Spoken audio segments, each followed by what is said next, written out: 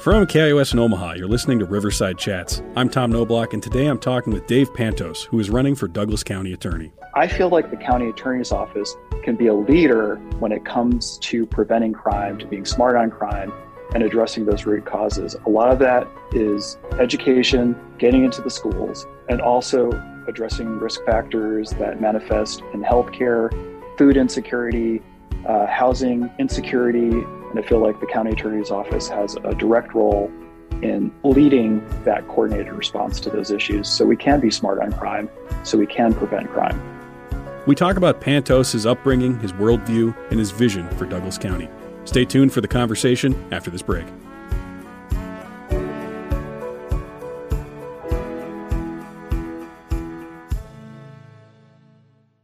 Riverside Chats is sponsored by listeners like you. Pitch in to keep this podcast going strong, bringing you the unique perspectives, personalities, and topics you love. Click the listener support link in the podcast notes for this episode to learn more.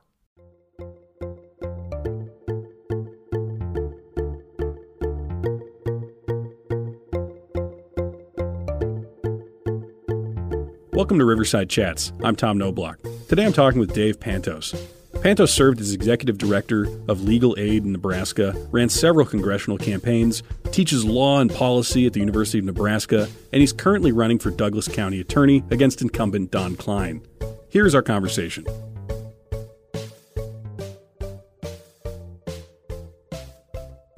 All right, so Dave, welcome to the show. I mean, you and we've sort of met each other occasionally here and there over the past few years through things that you're involved with, things I'm involved with. But I don't actually know a lot about you outside of the context of the causes that you care about. So I want to start just with a question I ask a lot of guests on here, but are you from Nebraska originally? Sure. And Tom, thanks for having me on. I am originally from the Garden State, New Jersey, and moved to Nebraska in 2006. So I've been here since then. Practiced as a lawyer for 25 years and been practicing here since 2006. So New Jersey seems pretty different from Nebraska as just sort of a general atmosphere, culture. What was it like growing up there? Sure. So I grew up in the 70s and 80s as a kid and very much suburban in the penumbra of New York City. And so most of kids that I grew up with had, usually a dad who worked in or around New York City. Like my dad, he commuted into Manhattan every morning, took a bus from my town all the way in there. And so that was pretty much the situation. So I went to public high school and State University in New Jersey. I enjoyed it. Weekends we would go to the Jersey Shore. It was a good place to grow up. Was your family political? I don't think so. No, it was definitely the 1980s were, I think, in a lot of ways, a lot less political time, for sure, in terms of just the day-to-day, and I think that's very much a pre-social media time. But yeah, my folks were not overtly political. I mean, honestly, I didn't even know who they voted for in state or national elections at all until more recently. It's interesting that you say social media is what leads us maybe to our, I don't know. I mean, I struggle. It's tough sometimes to think because I don't know if it's just awareness or how it's tough for me as well, just as further you go back in the past to try to really compare that to what seems really new and scary today and what maybe has always just been scary. But do you think we were really less political in the 80s? I think people were probably as personally politically engaged as they are today, but they were just less vocal about it.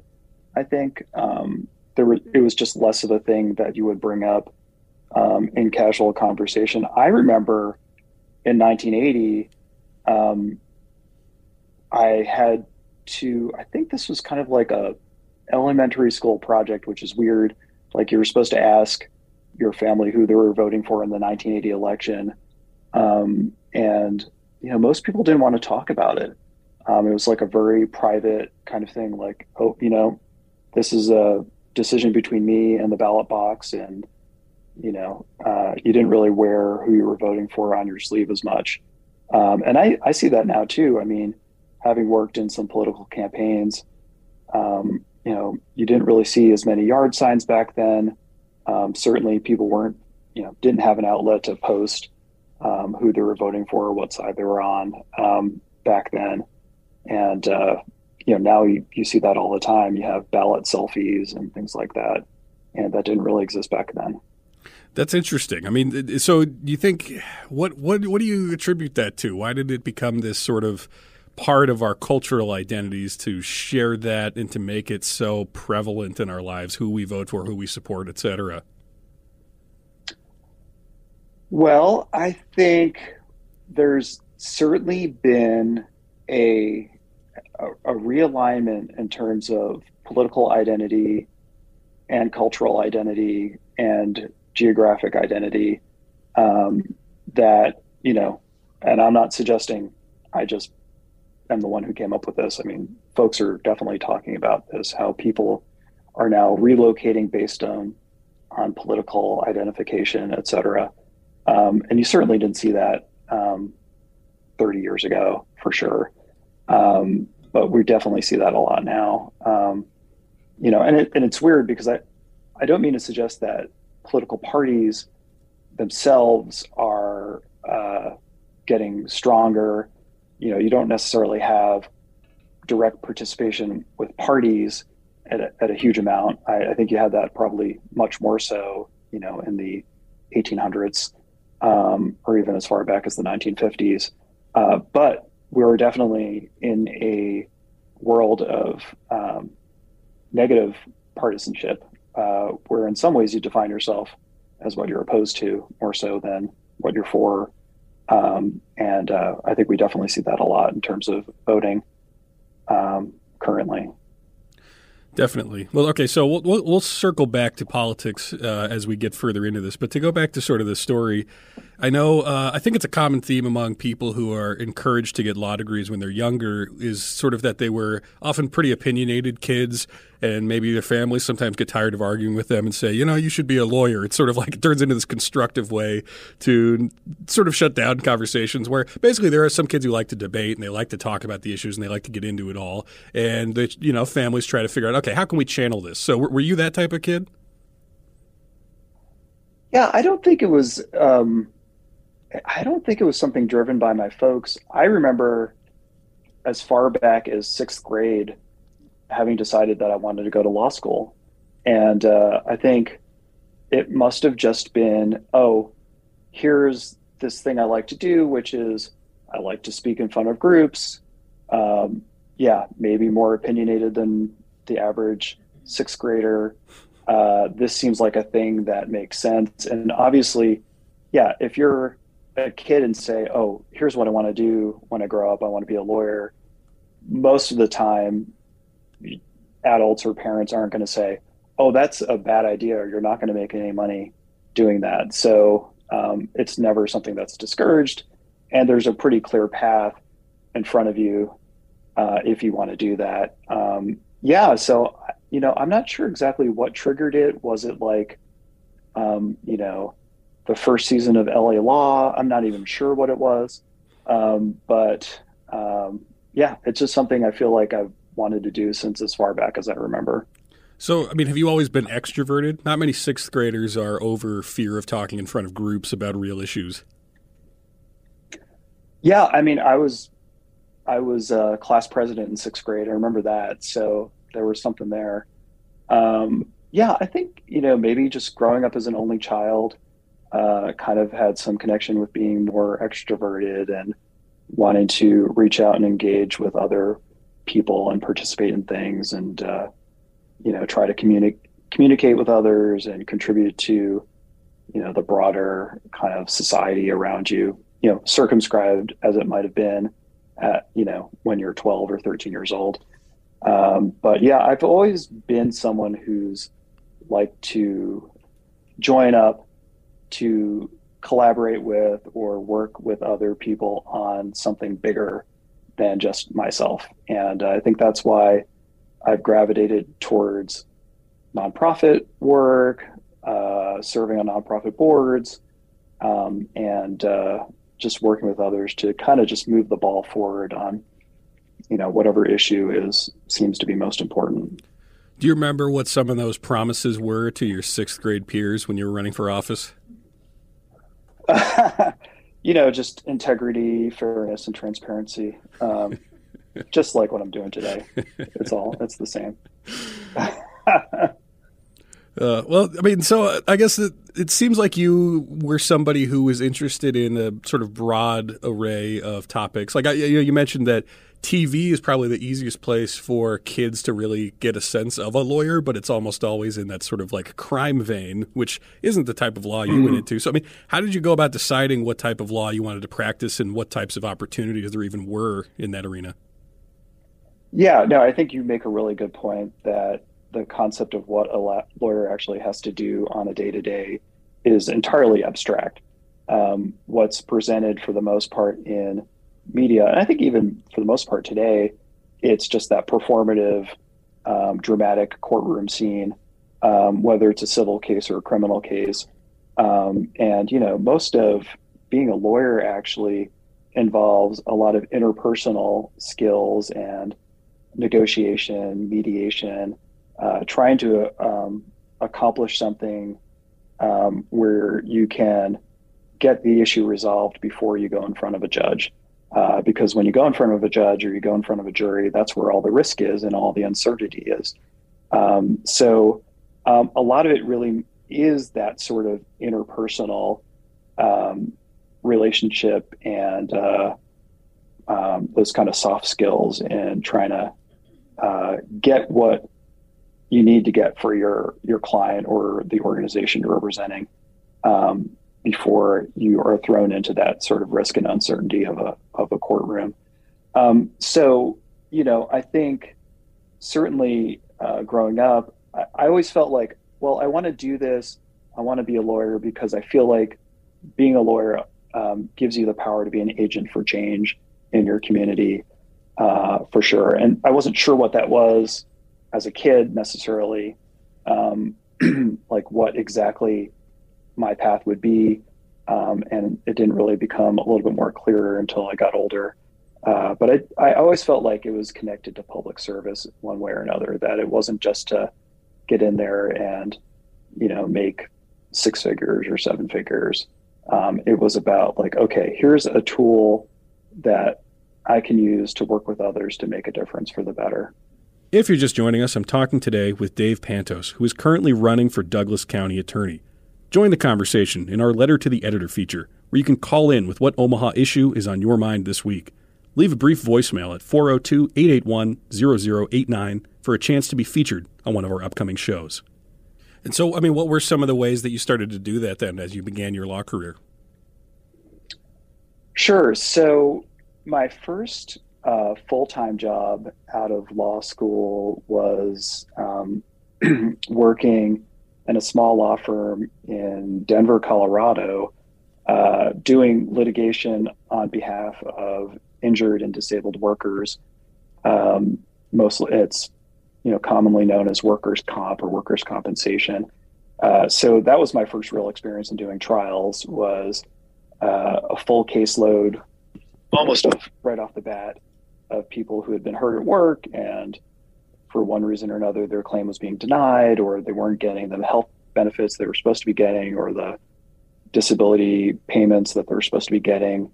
And so it was a lot of kind of like learning about individual stories, like how their being injured impacted their lives, how it prevented them from being able to, install drywall or, work on a transformer box or whatever kind of work they were doing prior to their injury. And then also kind of quickly learning medical terminology And, I did have somewhat of a background, also having a master's of science in addition to a law degree. So I was a little bit familiar with kind of scientific terminology and that kind of stuff. So it was kind of interesting because it had those different elements where I was like, okay, at the end of the day, here's someone who came to me, with no income, in a lot of pain, physically or mentally, and at the end, they've got some kind of settlement. Maybe they're back at some other job because they were able to get health care because of the work I did. I'm making a difference. And kind of along the same time, I did a fair amount of volunteer work for something called the National Lawyers Guild.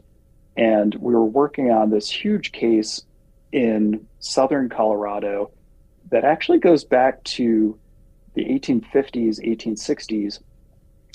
So when the United States acquired Colorado after the Mexican-American War, there were a lot of treaties that were signed.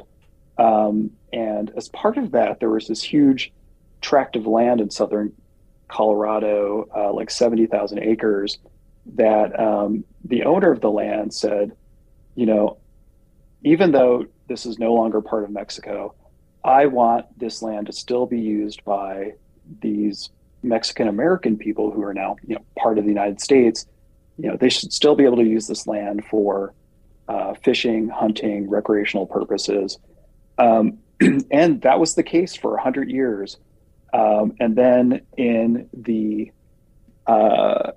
1960s, the great-grandson of President Zachary Taylor, maybe great-great-grandson of President Zachary Taylor, purchased the land and filed a massive quiet title action to kick out all of the people that had been using this land almost communally for 100 years. And he did not publish the notices in Spanish. It was kind of done quietly, and he got the decision he wanted, but never really enforced it. And it didn't start getting enforced until the 1980s. And when his, I think, son or grandson started putting up fencing, and these folks that were being able to use this land for decades and decades and decades were getting kicked out. So that kind of made its way to Denver, and a bunch of lawyers were like, hey, that doesn't seem right. So they filed an action to undo that work, or undo that restriction. And it went all the way up to the Colorado Supreme Court. Supreme Court sent it back and said, there's something here. And the big issue was, could all of these different Mexican Americans file as a class? Because if you can file a class action, it's a much more powerful tool than just a bunch of individuals having to scramble on their own. And so my job was to write up the big amicus brief to the Colorado Court of Appeals to get approved as a class. And it was successful. And so that was super exciting. But yeah, it was this 150-year-old case that I got to work on. And so that kind of inspired me to maybe look at my career as being something more than just, representing individual clients, but also making an impact with the work I was doing. And then soon after that, I moved back to New Jersey and started working full time in a legal aid capacity. And that's, I think I've kind of kept on that path ever since. Well, so, I mean, it seems like you've had a lot of opportunities to immerse yourself in the sort of intentional ways that our systems are built, and in some ways the ways that they're the maneuvering that needs to happen to adjust those systems, but then also to maybe right certain wrongs. And so it sounds like the kind of thing that brought you to this career in the first place it's probably your idea of what you can do being broadened also connects very well with the idea of connecting that with political campaigns, right? And so, I mean, how did Absolutely. Where did that enter in? Were you also working on political campaigns when you were doing all this, or did that come later as you get closer to, the last 5-10 years? Yeah, I mean, I've always been interested in politics, but I didn't work in a campaign in a professional capacity until 2017. when, I think what happened for me and happened for a lot of folks, and I'll just be frank about this, when Donald Trump was elected president, I had been working at a nonprofit at that time as an executive director.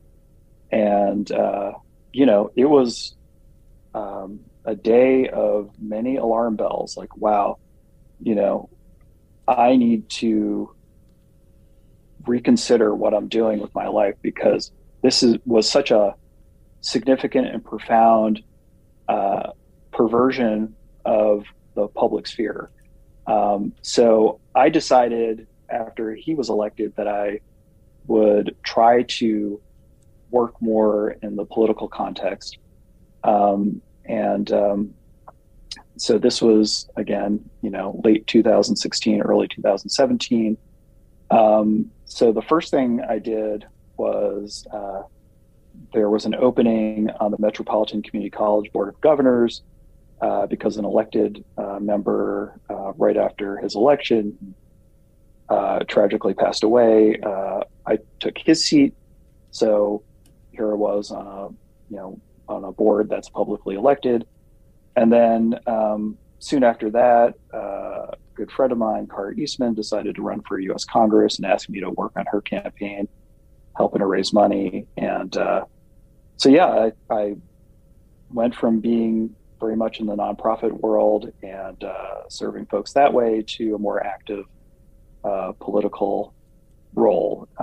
And again, largely inspired by the fact that I felt like, wow, I need to, and a lot of people, again, did the same thing, jump into politics because we are in danger of our democracy slipping away.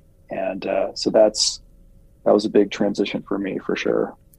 Well, so let's use this as a way to segue what you're here to talk about today, which is that you're running for Douglas County Attorney. And I have a basic question, which is I don't know that a lot of people think about some of these jobs. And I think actually we're at this stage where, at least in the current era, there was a lot of complacency and sort of a lack of awareness of the positions that aren't at the top. And I don't think that unless there's a reason to think about who is in certain positions, like the county attorney, a lot of people just are fine to sort of either not vote for it or vote for whoever's the incumbent, whoever's on the ballot, right, whatever name's on there. So I want to make it clear, what exactly is a county attorney? What are the duties of that position? Yeah, that's a great question. And it speaks to the fact that Nebraska, one of the great things about Nebraska is that there are so many positions you get to vote for. Growing up in New Jersey, and it's still the case, for the most part, you vote for governor and the governor appoints everything. The governor appoints the attorney general and all these other positions, secretary of state, et cetera, et cetera. Here in Nebraska, we are privileged to be able to vote for all sorts of offices. We vote for secretary of state, we vote for auditor, and locally speaking, we vote for OPPD board and NRD board and Metropolitan Community College board, learning community. So many different things we get to vote for, which is a great privilege. But it's also, the big risk is it gets kind of lost. There are these marquee races like governor and Congress and president, and then everything else is quote unquote down ballot. But these are all super important positions. And certainly Douglas County Attorney is a position that, a lot of folks don't even realize you get to vote for, but it's a very important position because that position is, I think, probably the most significant and important public attorney position in the entire state because of the fact that it has a lot of power, a lot of discretion, and obviously Douglas is the largest county in Nebraska. Well, so I mean, what are the types of things, though? So if I'm trying to explain it to somebody, what's the difference between any attorney and the county attorney or the county prosecutor? What does it entail? Sure. So primarily, the county attorney is the chief prosecutor and leads an office of deputy attorneys who prosecute crimes in Douglas County. In addition, the county attorney represents the county in any civil suits or civil matters, and advises the county board on legal matters. And also the office serves as the coroner for the county, which is interesting. A lot of folks don't know that. But primarily the major part is prosecuting or deciding on what crimes to prosecute or prosecuting crimes within Douglas County. So that's the big part of the office. And there are approximately 60 deputy county attorneys and staff. So it's a huge office with a lot of work, both in terms of felonies like murders and violent crimes, as well as domestic violence matters and everything in between.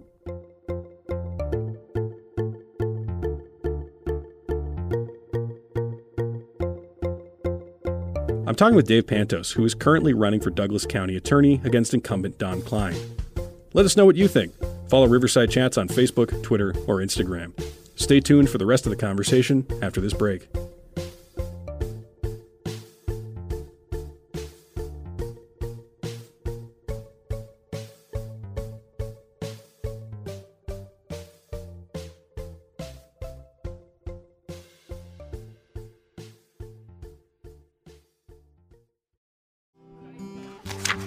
This is the Talk of Iowa Book Club. I'm Charity Nebbe. Book clubs are fun for a lot of reasons. They're an excuse to read something new, something you might not have picked up on your own. They are a great opportunity to visit with friends. But what if you could invite the smartest, most insightful people you can think of to have a candid conversation about a great book? That's what I get to do on the Talk of Iowa Book Club, and you're invited.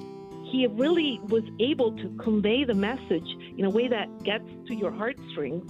We can really see that he is a scientist, but he's also a person who loves what he is studying. He's a scholar and a humanist, and I think that's his greatest achievement. And then it's like punch, oh my gosh, what? So you have this like visceral, emotional connection to the poem, and it's because of the way he's linguistically playing with language. Let's talk about sex, because, of course, in the original book... Dan and I have always longed for someone to say that to both of us on the radio. A dream come true. Yeah, all right. Thank you. All right. The Talk of Iowa Book Club podcast coming soon from Iowa Public Radio.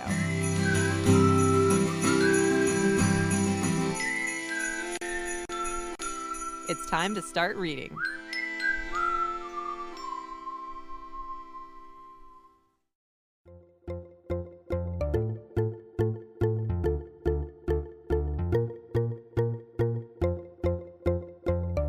And welcome back to Riverside Chats. I'm Tom Knobloch, and I've been doing this show for a while now. Check out the backlog of Riverside Chats episodes wherever you get podcasts. Subscribe on Apple Podcasts, Spotify, Stitcher, or whatever your favorite app is. And please leave us a review. Join the conversation in our Letter to the Editor feature, where you can call in with what Omaha issue is on your mind this week. Leave a brief voicemail at 402-881-0089 for a chance to be featured on one of our upcoming shows. I'm talking today with Dave Pantos, who is currently running for Douglas County Attorney against incumbent Don Klein. Here's the rest of our conversation.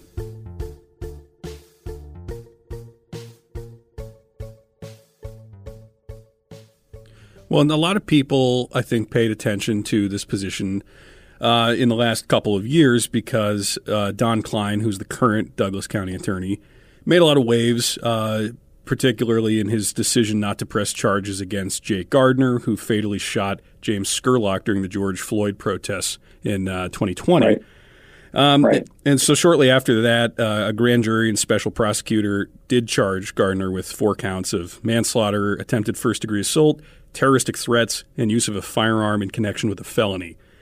So, I mean, a pretty different outcome, and I believe Klein said basically that he would stand by his original decision, but he went on to leave the Democratic Party after being criticized for handling that case, and he joined the Republican Party in a highly publicized celebration attended by Pete Ricketts, Deb Fischer, Don Bacon, Gene Stothard, basically all the big Republicans in the state right now.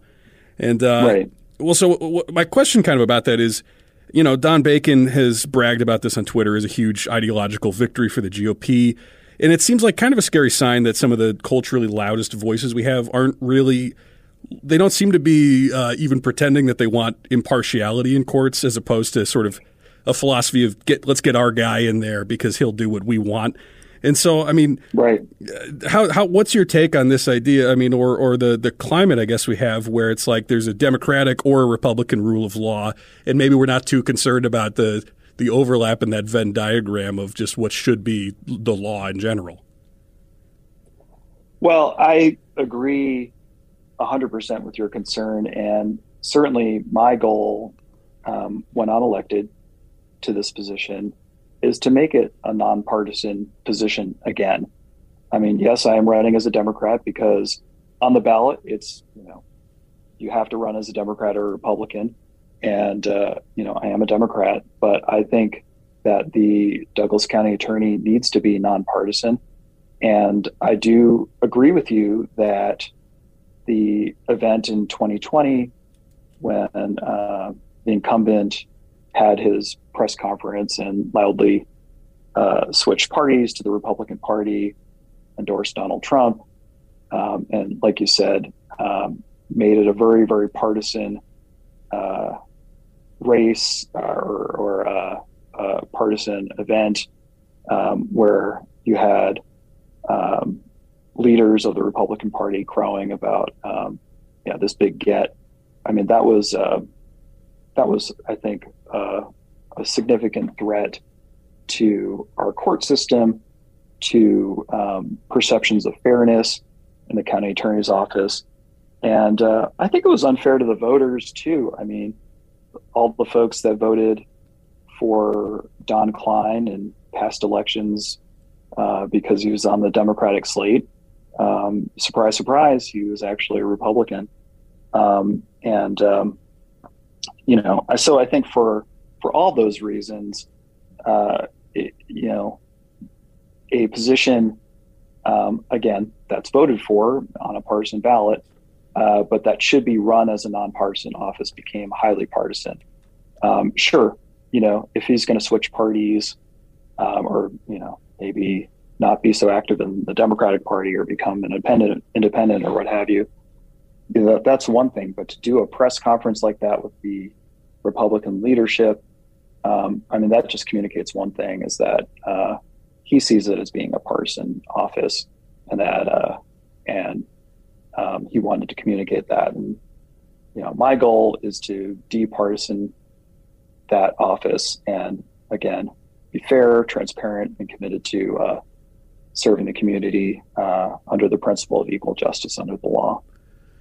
It seems difficult to navigate that in our very polarized world right now, because members of opposing parties increasingly seem to see anything the other does as illegitimate or wrong or misguided, just based on sort of these tribal lines. And so, how do you go about, while being affiliated with the Democratic Party, making it something that can function in a nonpartisan way?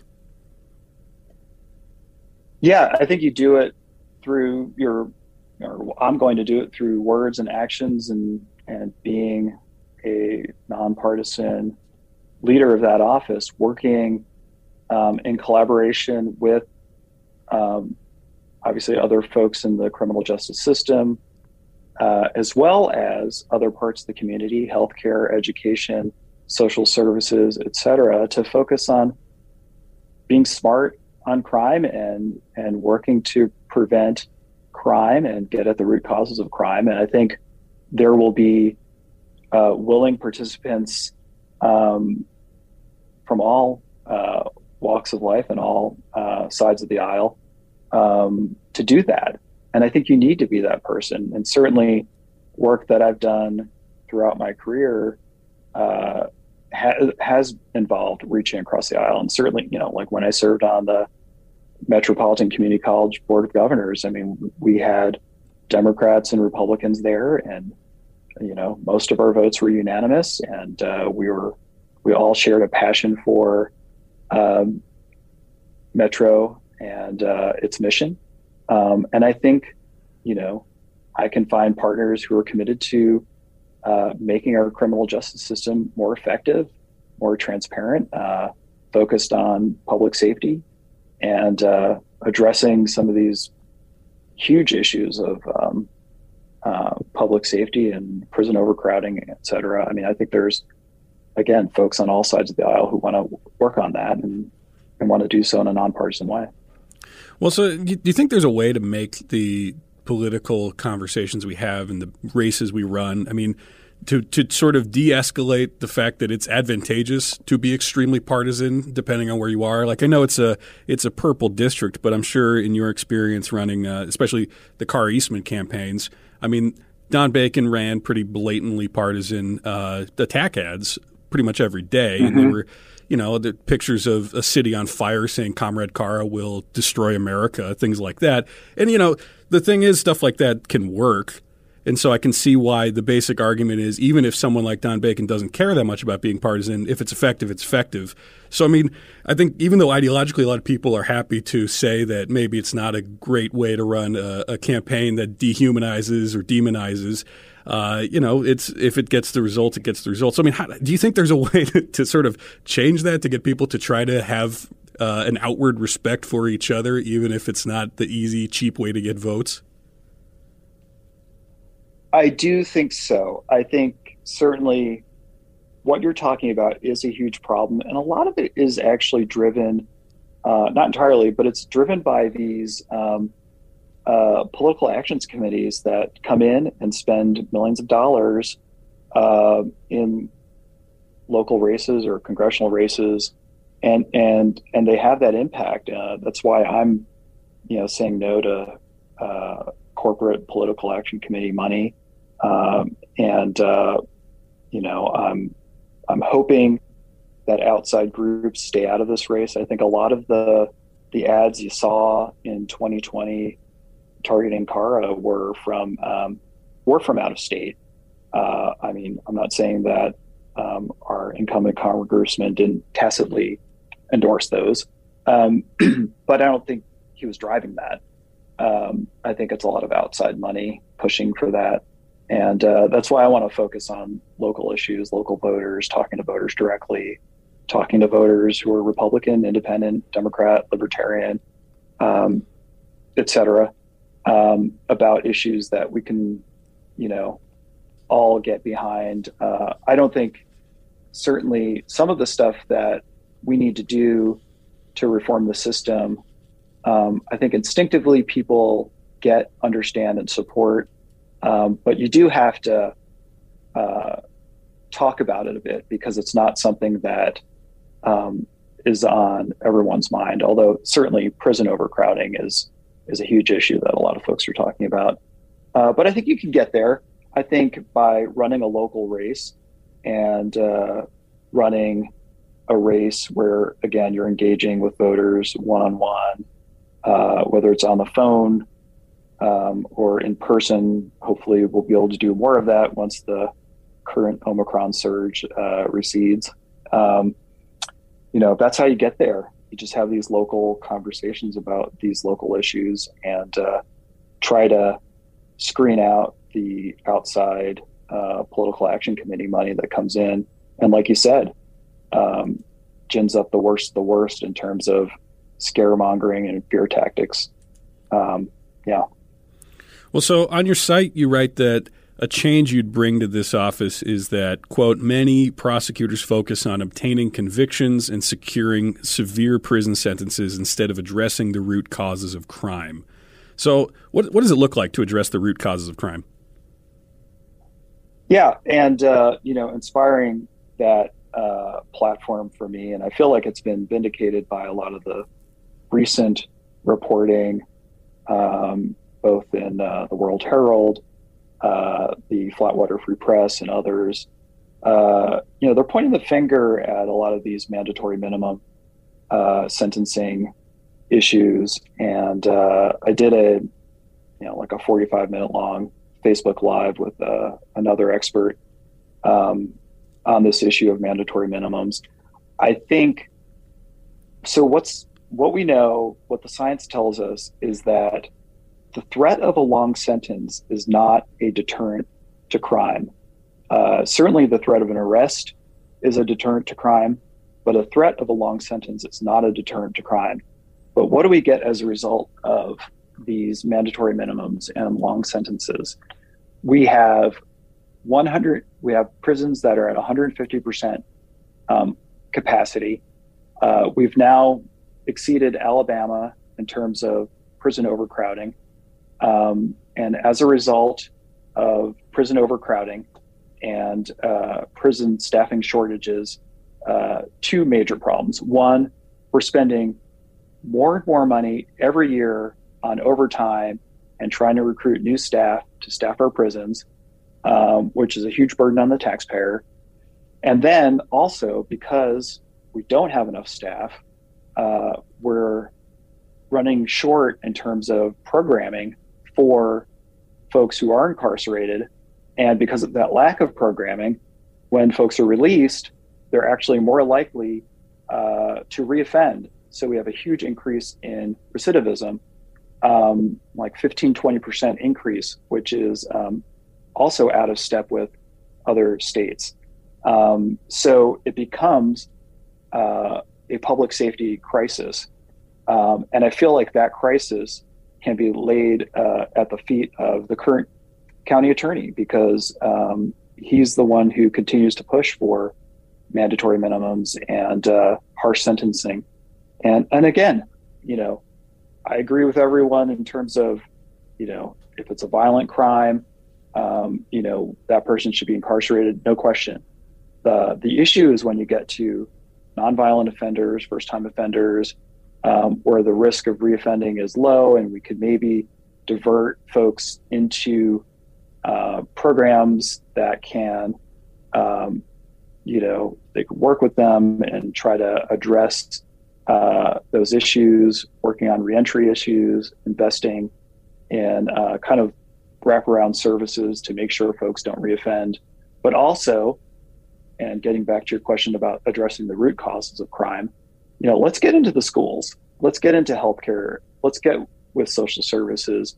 I feel like the county attorney's office can be a leader when it comes to preventing crime, to being smart on crime, and addressing those root causes. A lot of that is in education, getting into the schools, and also addressing risk factors that manifest in healthcare, food insecurity, housing insecurity. I'm in eviction court every week, helping tenants, and I can tell you there's a direct connection between economic insecurity, housing insecurity, food insecurity, health insecurity, and crime. And I think a lot of that stuff can be identified in the schools, and I feel like the county attorney's office has a direct role in leading that coordinated response to those issues, so we can be smart on crime, so we can prevent crime. If you're just joining us, I'm talking today with Dave Pantos, who is currently running for Douglas County Attorney.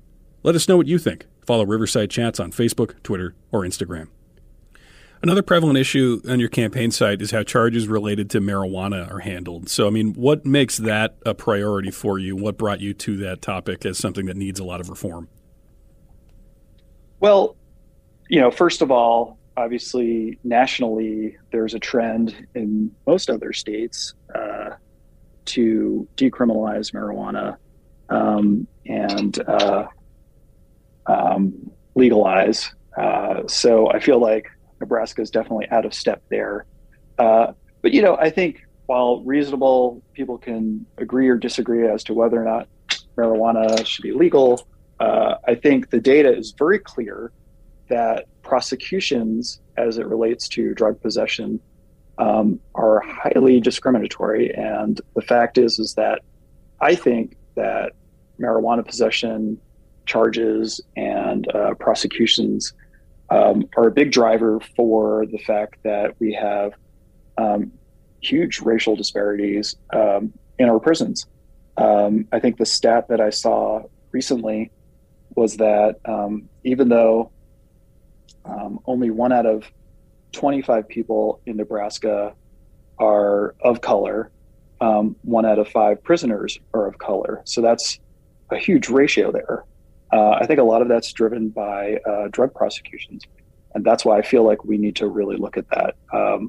So even if you disagree on legalization or what have you, you have to agree that there's a huge problem if the way that folks are being prosecuted is leading to this sort of huge racial disparity in terms of incarceration.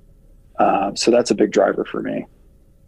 So with that one in particular, when we think about the national conversation on marijuana and the Nebraska conversation, I know that's a pet issue for Governor Pete Ricketts, who really, really seems to feel strongly about the continued criminalization of marijuana. So, I mean, how do you sometimes juggle something like that where you have a feeling that is right and maybe it's aligned with a national trend, but also it is a fairly red state and there's a governor who does like to pick fights with Omaha officials pretty frequently. I mean, is that something you put in the calculus of what changes you would want to make? Absolutely. Yeah. And, I 100% support the ballot initiative to get medical marijuana on the ballot. I thought what happened in 2020, where the signatures were there and at the last minute, the court decided, this is not a single issue ballot, so they kicked it off the ballot. I mean, that's a real, and I think that resulted from political pressure. I think that's a real issue with democracy. I mean, either we're going to have a system where folks can get something on the ballot and have the people vote for it, or we're not. And certainly the governor has made it very clear that he's even opposed to medical marijuana. And, honestly, I've certainly, as an attorney, worked with families who have kids who suffer from epilepsy, seizures, folks who are on chemotherapy, who have issues with nausea, everything else. I mean, there's so many people who would benefit from medical marijuana being legalized. I just think it's offensive that you have a governor who, is going against science and making a lot of statements that marijuana is going to kill people or what have you. And honestly, I feel like the county attorney supports that. My understanding is that he's very much opposed to any kind of reform when it comes to sentencing as it relates to marijuana. So, yeah, that's a clear policy difference between us. So as we start to get toward the end of our time here today, what are some of the other big issues that we haven't talked about yet that you want to make sure voters know about? Well, sure. I mean, just I think what we need to do is, and a big focus of my campaign is the major prison overcrowding crisis that we're facing.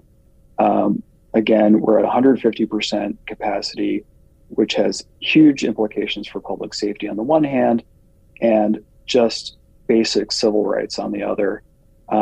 I think people need to know that the county attorney's office is a major driver of that issue.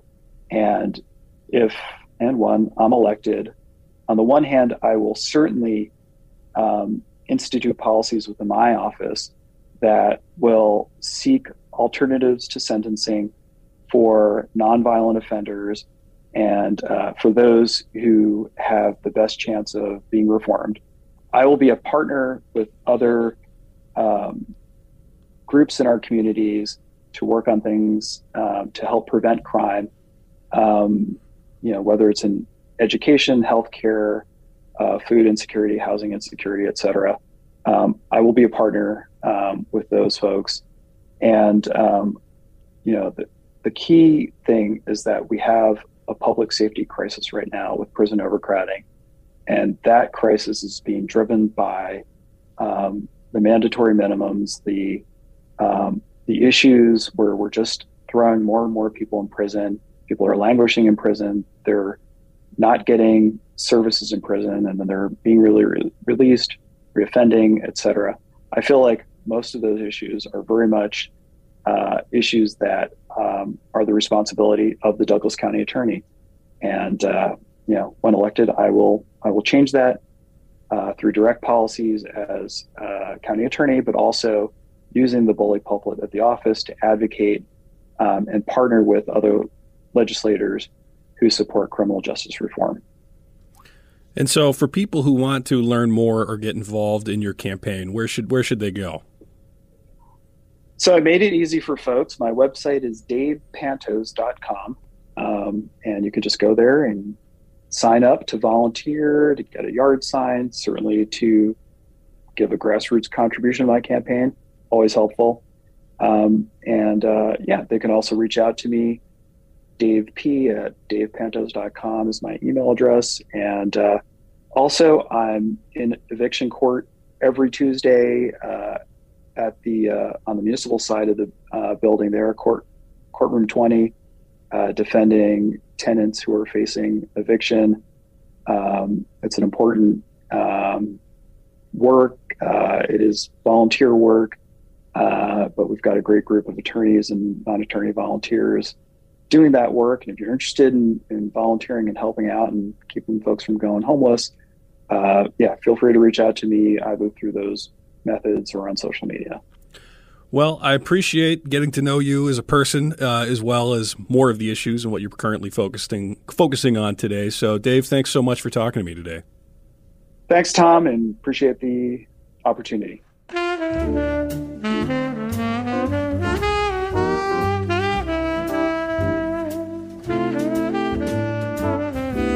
Riverside Chats is a production of KIOS 91.5 FM, Omaha Public Radio. The show is produced and edited by Courtney Bierman. Our original music is written and performed by The Real Zebos. Our artwork is done by Ben Matugowitz. Remember that you can find the backlog of all of these conversations wherever you get podcasts. Subscribe today and please leave us a review. Join the conversation in our Letter to the Editor feature, where you can call in with what Omaha issue is on your mind this week. Leave a brief voicemail at 402-881-0089 for a chance to be featured on one of our upcoming shows. As always, thank you for listening. I'm Tom Knobloch.